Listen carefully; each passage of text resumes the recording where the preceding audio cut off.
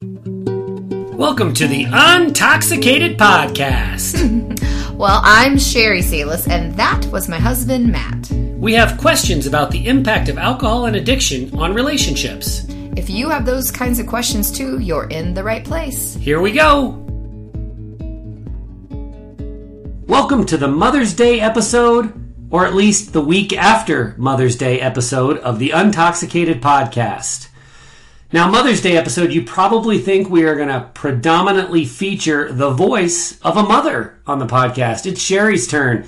We're going to talk a lot about her and hear a lot from her. I would love that, but sadly that's not the case because she's not here. She is off picking up our daughter at college, which I know she is just beside herself with excitement for. And the reason I'm recording this podcast episode solo is because the only way we could have gotten it done in time to publish on the Monday after Mother's Day, had we decided to do it together like normal, would have been to record on Mother's Day, and that just seems cruel. As much as we both love the podcast, we also have learned to really appreciate downtime and appreciate time off. And so recording a podcast episode on the day dedicated to my wife and the mother of our 4 children, that didn't seem to make any sense. Now, I know what you're going to be most missing, our Untoxicated Podcast listeners. You're going to miss her laugh because so many of you have told me how much joy it brings to your heart to hear Sherry laugh, especially after all that she's been through, and I couldn't agree more. I know that so many of our listeners resonate with her tears. Sherry is pretty quick to change emotions and move from joy to sadness as she recalls incidents from the past. And as painful as it is for me to watch her cry, I know how many people really resonate deeply in their soul with the tears of my wife. And so that's a big component of this podcast and something that's going to be missing today because I doubt I will bring myself to tears. But, who knows? We'll see. And I know one thing that people have shared with us a lot recently is how much they've enjoyed listening to the changes in Sherry over the years that we've been doing the podcast. It's been described that she's really found her voice recently, that in the initial episodes, we were both, frankly, wandering through the darkness trying to figure out what it was we were talking about, but that as time has gone on, Sherry has really found her voice. So I'm going to apologize for the fact that she's not on this recording, but before you turn it off and go about your day and say, gosh, it's not worth it if I'm not going to get to hear Sherry, let me assure you, you're going to hear me talk a lot about Sherry. And hopefully I will do her justice and it'll be really positive. I want to talk about the reason that Sherry and I are doing so much better in our relationship. We're in our 5th year of sobriety now since I quit drinking. Sherry hasn't had anything to drink in a long time either. But we're in our 5th year of my sobriety. And we say it all the time, sobriety fixes nothing. But it is a prerequisite. We are firm believers that abusive alcohol consumption and love just cannot coexist. It is impossible. So sobriety might not be the solution in and of itself because there's a lot of repair work that has to be done. But it is a prerequisite for getting our hands dirty and getting the repair work done. And one of the things that's happened to us in our long-term sobriety is that we've just grown more naturally comfortable promoting each other's strengths. The things that I know that Sherry does well, I encourage her to do more of that, and she does the same thing for me. And these are the kinds of things that when we were locked in addiction, my drinking would prevent me from even maybe noticing her strengths. And alcoholism is such a selfish period, such a selfish disease, that I wasn't able to be the encouragement that I now am able to be for Sherry when it comes to the things that she likes to do and the things that she does well. And, she had so much resentment and anger toward me that it was really hard for her to do any promoting of me back in those days as well. And one of the strengths that Sherry has that I'm going to mention just right off the top is her frankness and her honesty. She just doesn't have it in her body to be any other way. And that's one of the things that we would attribute the success of this podcast to. That's probably the main thing. Even when we're recording about a subject that makes her uncomfortable and she might not be enjoying it, she can't, sugarcoat it. She can't go halfway. She just tells it like it is. And I love that about her. It's one of the main things that I love the most about her. But the other thing that's happened that's really interesting in our long-term sobriety is that we find each other's weaknesses endearing. That's something that is almost impossible, I feel like, when we're in active addiction. Again, it's such a selfish state, and it puts guards up for both the drinker and the loved one of the drinker. And so, any weakness that Sherry spotted in me, she added that to the pile of resentment that she felt for me and the anger that she felt for me as negatives when it comes to making the decision of whether to stay or whether to go, when it comes to thinking about how much or if she loved me. So weaknesses were only the traditional, only had the traditional, connotation. A weakness is a negative, and it added to the other negatives that she felt towards me. As the drinker, boy, weaknesses that I spotted in my wife, those were dangerous, because especially when I would drink and drink too much, I would pounce on those weaknesses. It was like blood in the water for a shark. I mean, it's awful, embarrassing to admit, but it's also painfully true. Any weaknesses that I saw in Sherry would be things that I would throw back in her face when I was drinking and, feeling bad about myself and in attack mode. So it was impossible in active alcoholism for us to feel the way we do about each other's weaknesses. Now, again, I used the word endearing. So it's a really cool place to be where we are right now, where we promote each other's strengths and, we laugh and even enjoy in some ways each other's weaknesses. We play off each other. We interact in the way that I believe humans were designed to interact, especially in loving romantic relationships. And it's a way that, was just completely unfamiliar to us because I was drinking when we met. So alcohol has always been a big part of our relationship until my permanent sobriety. And so we're learning as we go and figuring out how to interact with each other in a healthy, stable way. And, the endearing qualities of each other's weaknesses and promoting of each other's strengths is a big part of that. Now, one of the things that we've learned about the way we play off of each other is me laughing and being less serious. That really relaxes Sherry. And I feel like with all the couples that we work with, this is a very common thing that we hear about.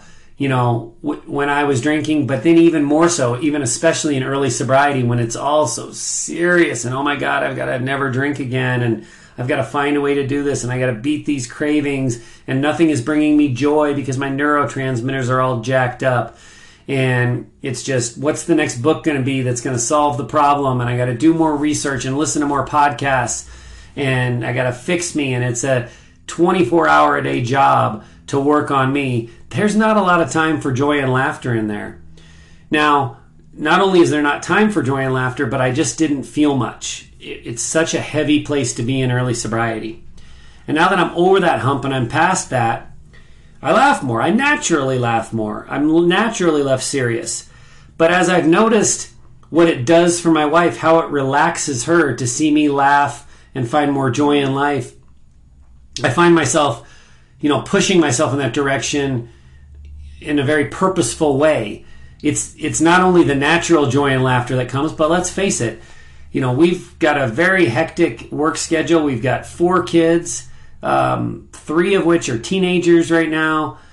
I mean, there's just a lot. There's a lot going on for us, and it's often very serious. All of our work in addiction prevention and recovery is very serious. So laughter doesn't just come naturally all that often. And so I find myself purposely trying to lighten the mood and trying to have a good time, trying to, tell a joke, but more so than that, just goof around and not take myself or everything that we're dealing with so seriously, because I've noticed how much it relaxes her. And so that piece of the relationship where we play off each other, that was, we played off each other when I was drinking too, but it was, I would be mean and then she would react and be mean back. a lot more of that. I would be quiet and she would withdraw as well. I would be outwardly, not mean to the kids, but withdrawn from the kids, and it would change her mood and attitude, and the kids could see something was wrong with her too. So we have always played off each other, but now we're doing it in such a more healthy way, and I'm super excited about it, and it's something that brings me so much joy. I get joy from my laughter, not because I'm laughing about something funny, but because I laugh and then Sherry laughs and lightens up and enjoys herself and relaxes, however you want to say that. And when she does that, that just lights up my world. So, my laughter is not in and of itself the thing that brings me joy. It's my wife's reaction. And again, we're in relationship for a reason. If we were supposed to be solo individuals, then these kinds of reactions wouldn't matter. But because we are kind of built to pair off 2 by 2 and find soulmates and live our lives together, it's really important that the reactions that we have to each other be positive. And if you're in that tough place, if you're in early sobriety, or if your loved one is still drinking and you're not there, I'm here to tell you, not only do we have empathy for that and we understand, but it takes a while to get from point A to point B, and sobriety isn't going to fix it, but sobriety is a prerequisite.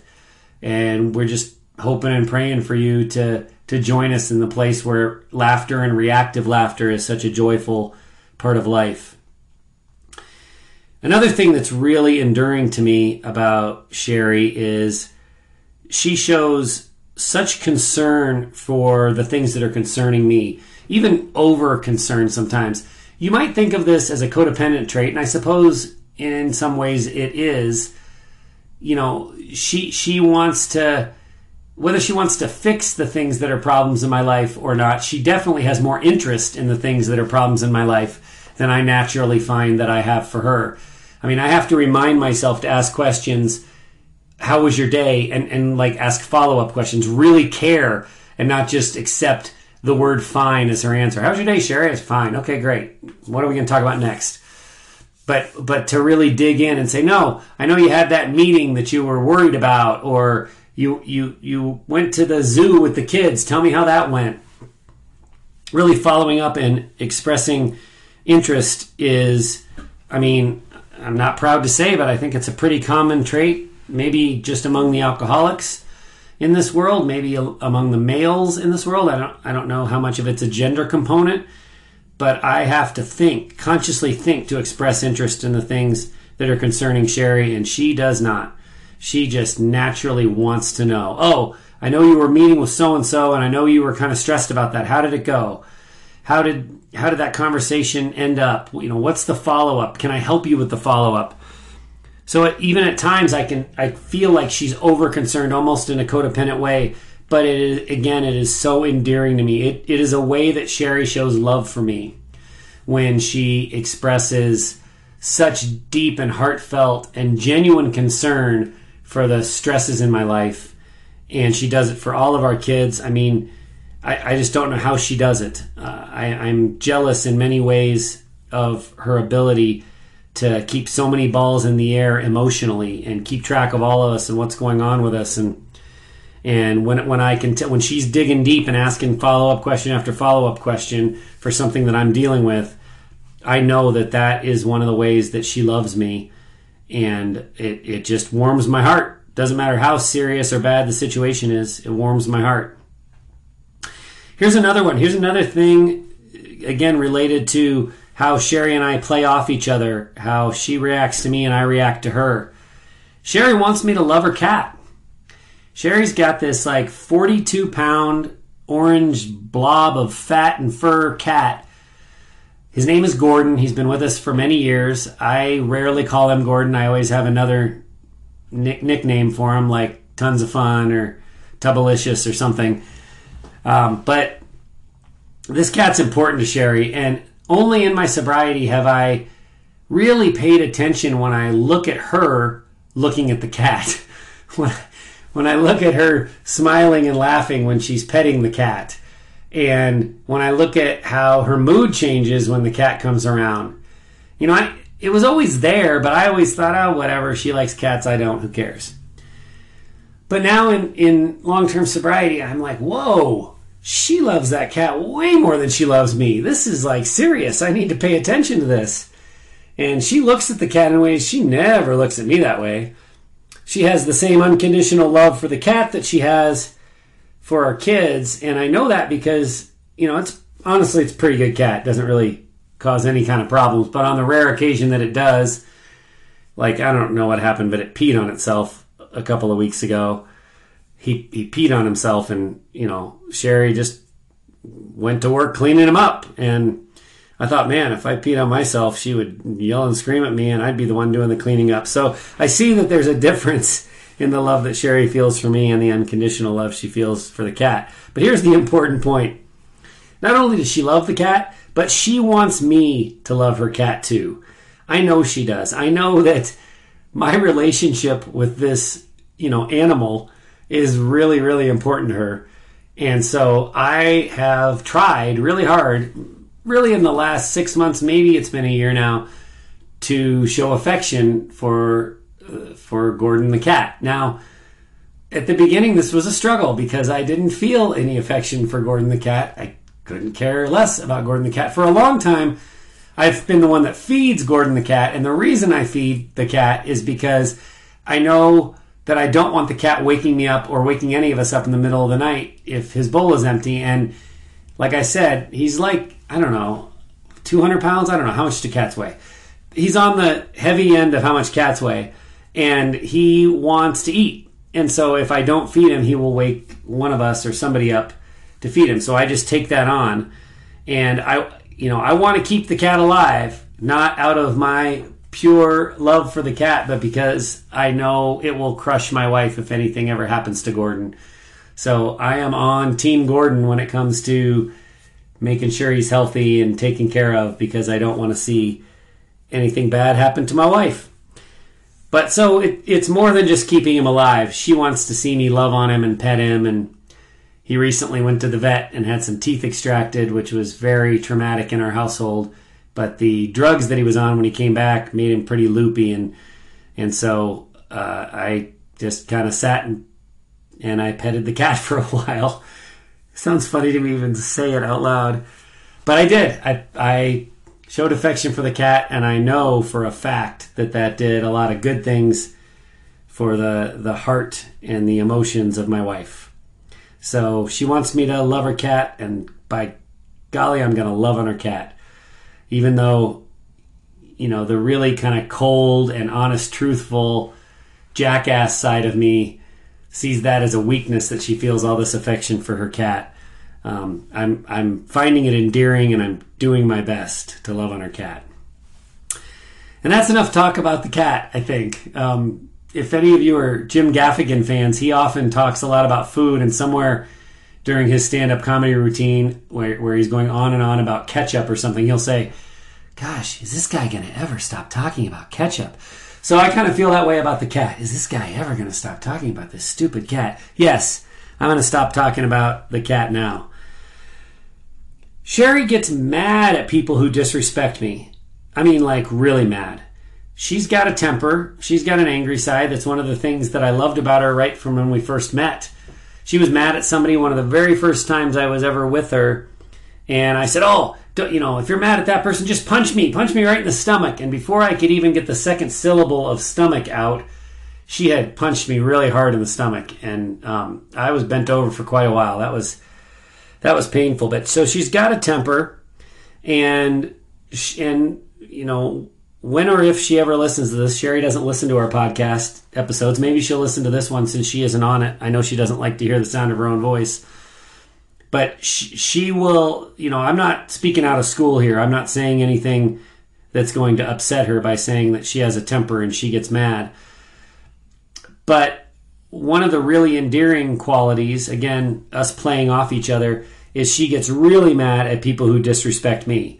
I mean, I to some extent pride myself in my ability to not react when someone's disrespectful to me. In some respects, I feel like that makes me really wimpy, because maybe I should react. Maybe I should get angry when someone's, not nice to me.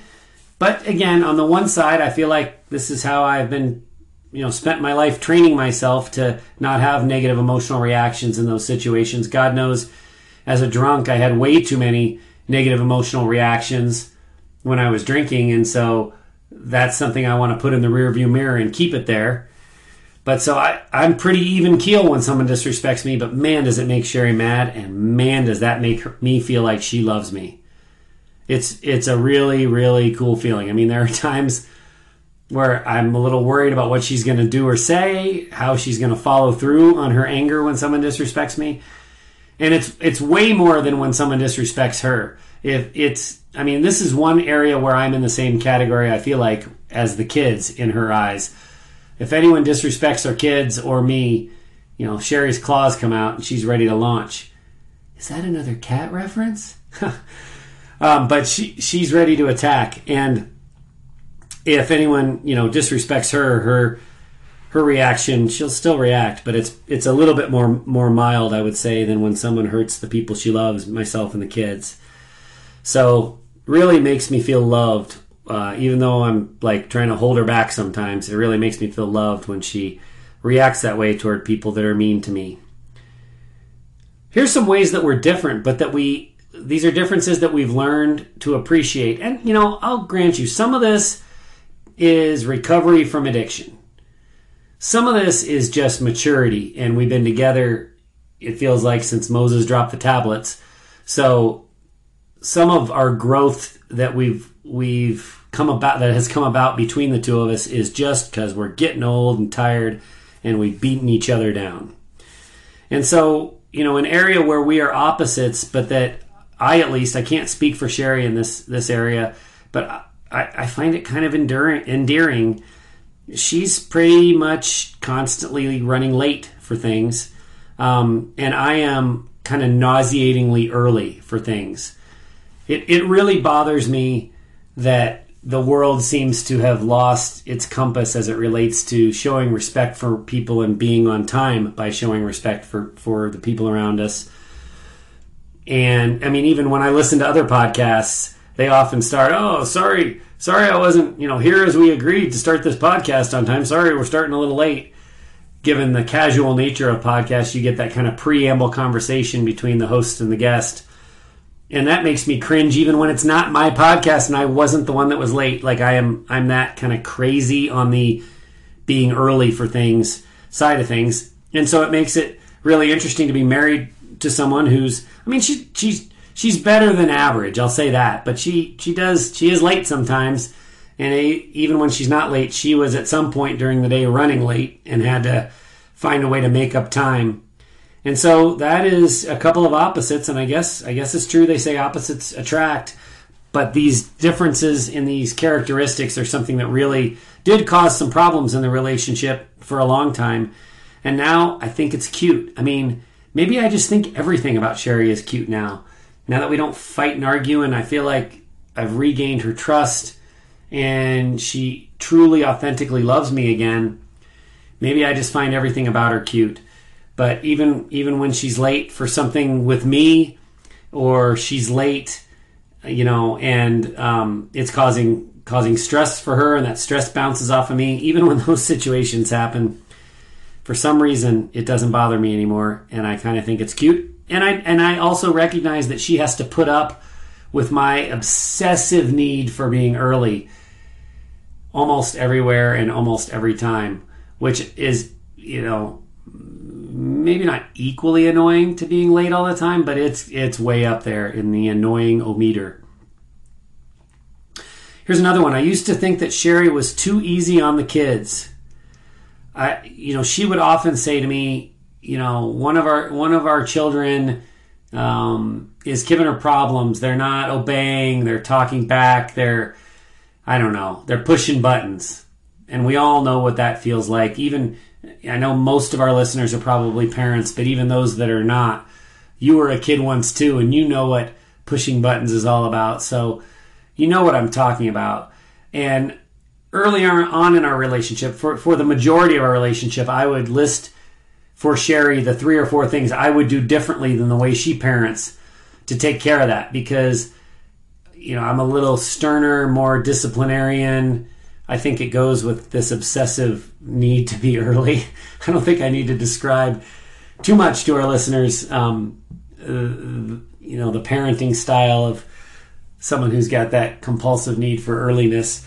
I make the kids toe the line, and I still feel good about my parenting style, but for a long time I would try to convince Sherry to do it my way. If you would just, don't give our 9-year-old options. Just tell him this is what you're going to do, and then make sure he does it. Don't tell him you can do it now or you can do it later, because then he'll inevitably forget to do it altogether, and everyone's going to have heartburn. Just tell him, do it right now, because that's the way I would handle it as the parent. And so for a long time, the vast majority of our time together, I thought Sherry was too easy on the kids, and I thought that her parenting style was, frankly, it was wrong. And I have just in recent years realized what a fool I have been and how wrong I have been. And how the way Sherry parents, that's what nurturing looks like. Giving a 9-year-old an option and then hoping and praying he makes the right choice and trying to help him back on the right path when he makes the wrong choice. That's hard frickin' work. That's work that I have consistently shown that I'm unwilling to do. But it's work that Sherry is consistently willing to do. And even though it causes her grief and heartburn, it nurtures our kids in ways that I am incapable of doing. And so I think that the kind of adults that we're trying to grow here and the kind of adults that our kids are turning out to be, our oldest is 19, so we've got some pretty strong evidence of what kind of results we're going to get from our parenting. It's doing 9/10 of the results from our parenting are attributable to Sherry's nurturing attitude toward the kids. I mean, they all know if they come to me, they're going to get a yes or they're going to get a no, and there probably won't be much of a discussion. Whereas they know if they go to Sherry, if they try hard enough, they can probably either get their way or get some kind of a negotiation going, get some middle ground going. And that's a really important learned trait for a kid, to learn how to negotiate situations and try to be persuasive and at the same time listen to the authority figure. So they're just learning a crap ton more from Sherry than they are from me, I feel like. And what used to really annoy me about her nurturing approach to raising kids, because she wasn't doing it my way and just getting stuff done and moving on, I now find it remarkably endearing, and I'm so thankful for the mental health of our kids that Sherry parents the way that she does. Here's some kind of more tactical, keep the household running issues. Sherry loves to do laundry. Well, I shouldn't say that. Sherry does all the laundry. I don't think she hates it. I hate laundry, and I do the dishes. So even at the same time as we react off of each other, if I'm laughing, there's a better chance she's going to be in a good mood. If I'm loving on her cat, Sherry's going to love me for it. All the things that we've talked about. Ooh, he brought up cats again. But there's also just the kind of yin and yang, the chore distribution that has to take place, and we both have found our place in that. I mean, like I said, Sherry does the laundry and I do the dishes. When it comes to deep cleaning of the house, I don't know that would ever happen ever if I was in charge of that. But occasionally Sherry will be sweeping and mopping and dusting and taking down the blinds and cleaning them, and I'm like, ooh, wow, that looks sucky, and I'm glad I'm not doing that.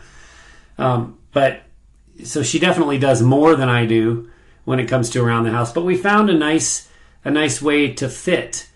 And I definitely put more hours in to work in the traditional sense, do something productive and try to earn money as a result, that kind of work. But I know for a fact that Sherry puts more effort into managing the kids and the household. And so often in relationships, that becomes a competition. Who is doing the most? Well, you just stay home with the kids. While I'm out work and it's grueling all day. Oh, yeah? Well, it's grueling to be home with the kids. And that back and forth is so unhealthy. And I'm just super thankful that Sherry and I have reached a point where we don't compare notes. We don't say, oh, what did you do today? Let's see how it compares to how much I did today. We just do our thing. And if everything gets done, it gets done. It's like her assets are my assets, and her efforts are my efforts. And so why does it matter who does what as long as it all gets done? And that's a change of attitude that I'm really proud of it. It's, that's developed over years, even going back to when I was drinking. We were very much a divide and conquer kind of household because there was just so much that needed to get done, and who cares who did it as long as it gets done. Okay, it wouldn't be an Untoxicated podcast episode if I didn't bring up sex at least once. So here we go. Feels a little weird to talk about this without Sherry, but at least I don't have to watch Sherry cringe in the chair across from me because I know she doesn't like to talk about sex. Sherry's body, her presence, her attitude, her face, everything about her is a turn on for me. I am super attracted to my wife. Physically, emotionally, spiritually, all of it. And she didn't do anything to destroy my trust for her the way I destroyed her trust for me through my alcoholic behavior. So there wasn't any rebuilding of my trust in Sherry. So I think that's one of the reasons it's different. But I also think guys are typically just hornier than girls are. And so when I look at her, I'm not saying like every time I look at her, I want to have sex, but I'm saying there's a physical attraction that's undeniable. Everything about her I'm attracted to. And it's just such a great place to be, a great feeling. And so it doesn't take much for her to turn me on. She just has to exist, basically. And I think there are probably women that'll hear this episode and relate to this with their horny husbands and say, ugh, God, I wish I didn't turn him on just by my existence in the world. But that's how it is for me, and I have a feeling that's how it is for a lot of men. For me to turn Sherry on is totally different. My hair-covered, midlife body doesn't really do it for her. So for her to be turned on, it's things like when I take our youngest child to the skate park on a Sunday afternoon and spend some time just watching him skate around. Not doing work, not on the phone, not trying to multitask, just hanging with one of my kids. And as much as I enjoy hanging with our kids, doing sports, playing a board game, if I drag one of them to go on a walk with me, which they all hate, bike ride, which they hate less, anything like that, as much as I enjoy the time I'm spending with them, I've come to realize it's even more powerful for Sherry, even though she's not the one spending the time. She's not even on the bike ride. And the bike ride means more to her than it does to me. Because that's, I've known for a long time, not because I'm smart enough to have figured it out, but because it was repeated to me so many times by books I was reading and, podcasts I was listening to, that foreplay doesn't start in the bedroom, especially for the female. And I know I'm getting real gender specific, and I'm not a sexist. I believe in equality, but I think it's a mistake when we ignore the typical roles that gender plays psychologically and emotionally in our society. So what I'm doing is stereotyping right now, but as they say, where there's smoke, there's fire, where stereotypes get started for a reason. So when they say that foreplay, especially for the women, starts outside the bedroom, this is what I'm talking about. It is sexy of me to take my kid to the skate park. It is sexy of me to walk by Sherry and touch her on the shoulder without grabbing her butt or grabbing a breast and just, being kind without any expectations. It is sexy of me if I help one of our kids with their math homework. And it took me a long time to understand that. And so when we talk about sexual attraction, again, understanding the two sides of the street, understanding what does it for me and what does it for her has been revolutionary, nothing short of revolutionary in our relationship. and understanding that I can build up all of this credit on the attraction side by kicking the soccer ball with one of the kids and helping one of them with their homework or whatever. And then I can easily erase that by one crude comment to my wife, or by doing something crude like, grabbing her butt as I walk by her. Like, it's like drilling a hole in the bucket that's supposed to be holding all this built up attraction. Do something stupid like that and the bucket's drained to zero again. And you got to start all over. So it's been profound for not just our marriage in general, but for our sex life, for me to have learned finally, as obstinate as I am, the importance of non-sexual things as they relate to sexual attraction for my wife.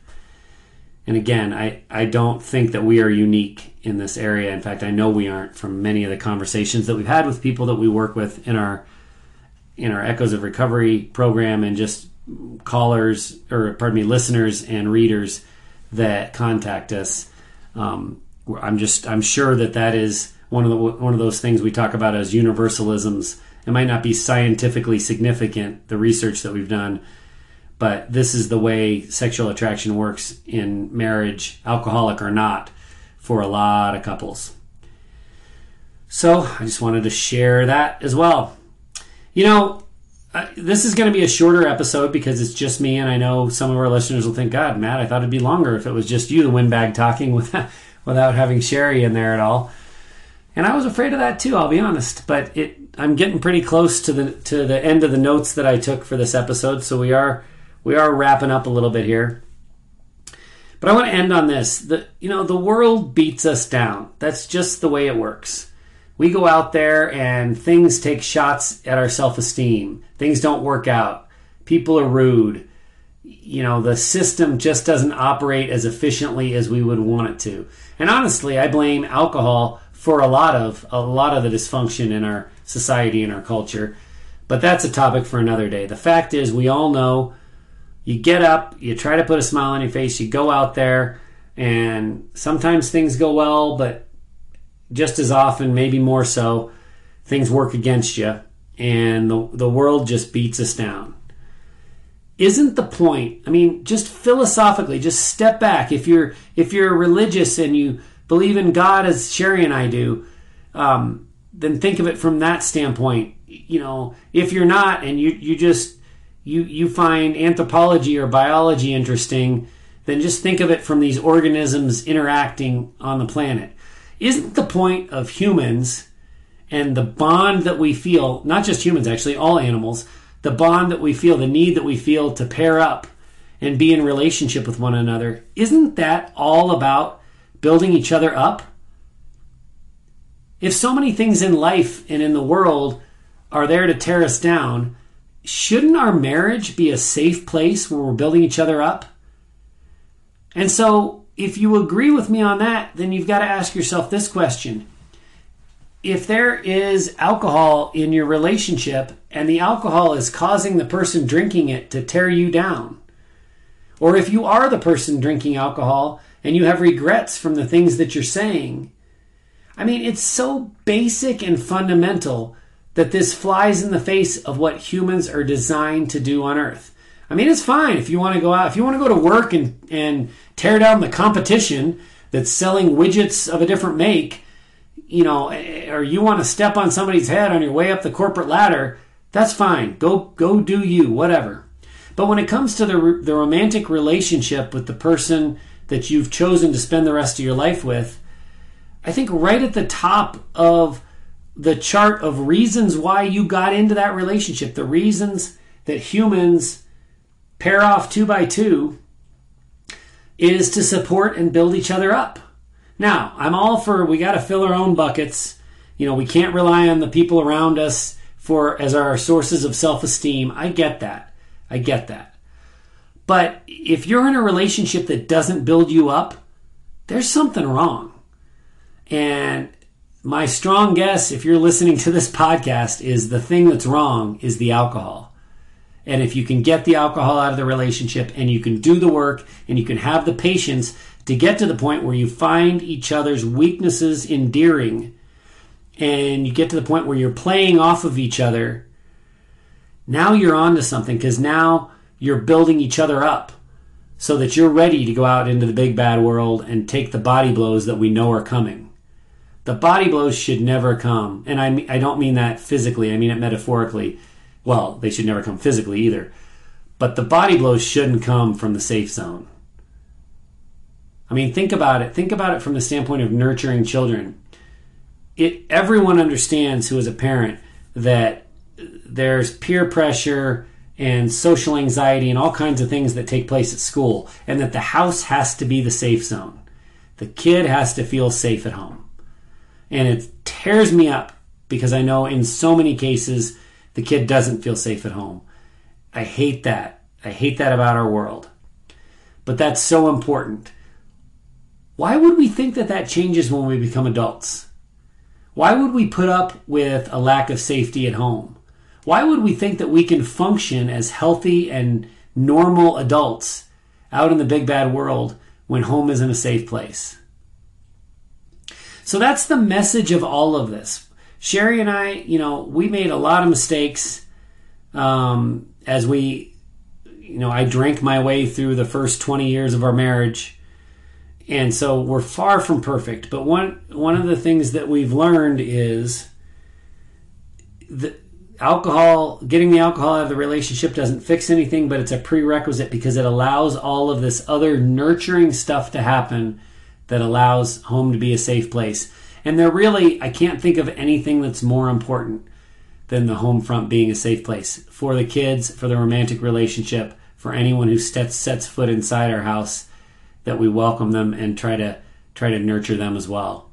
And so if that doesn't exist in your life, in your marriage, in your family, then that's got to be prioritized. It's got to be prioritized over the needs of the spouse who says, get off my back, I drink like everybody else does, what's the big deal? The big deal is the home isn't a safe place, and it's got to be the place where we build each other up. It just has to be.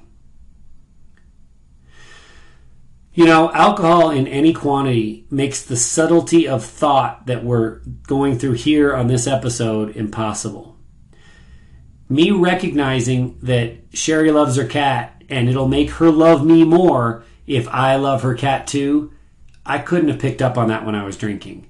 It was just, again, subtlety is the word. It was too subtle for me to have ever figured out. I couldn't get out of my own way when I was drinking. He mentioned the cat again. I couldn't get out of my way enough when I was drinking to notice how important it was for Sherry that I love her cat. My laughter and less seriousness wasn't able to relax Sherry when she was on pins and needles because of my drinking. So alcohol in any quantity makes the subtlety of thought that we're talking about here impossible. So I thank you. If you've listened all the way to the end, I hope that you enjoyed some of the stories, some of my talking behind my wife's back. I know I enjoyed doing it. But even more so, I hope you're getting the message here at the end. And I thank you for listening all the way through, because I think that's where the little nugget is. And it's been a profound change in our lives to recognize that we are here. Kind of our main purpose is to build each other up and support each other so that we're ready to face the world. And I hope that you either have that in your relationship or you find that in your relationship. And don't be afraid of the hard work that it takes to get there. Because, Sherry and I, we're not rocket scientists. A lot of what we learned the hard way. A lot of what we learned from listening to others. But it's doable. It's attainable for anyone who wants it bad enough. And I hope that we can count you as people that want it bad enough. Before you go, we hope you'll consider these 3 resources. If you love or loved an alcoholic, we offer support and connection in our Echoes of Recovery group. Check us out at echoesofrecovery.org. If you are a high-functioning alcoholic seeking methods and connection in early sobriety, We're ready for you at shoutsobriety.org. No matter who you are, there's something for you in our book, Sober Evolution. Evolve into sobriety and recover your alcoholic marriage. Go to soberevolution.org. For my wife, Sherry Salis, I'm Matt Salis. Thanks for listening to the Untoxicated Podcast.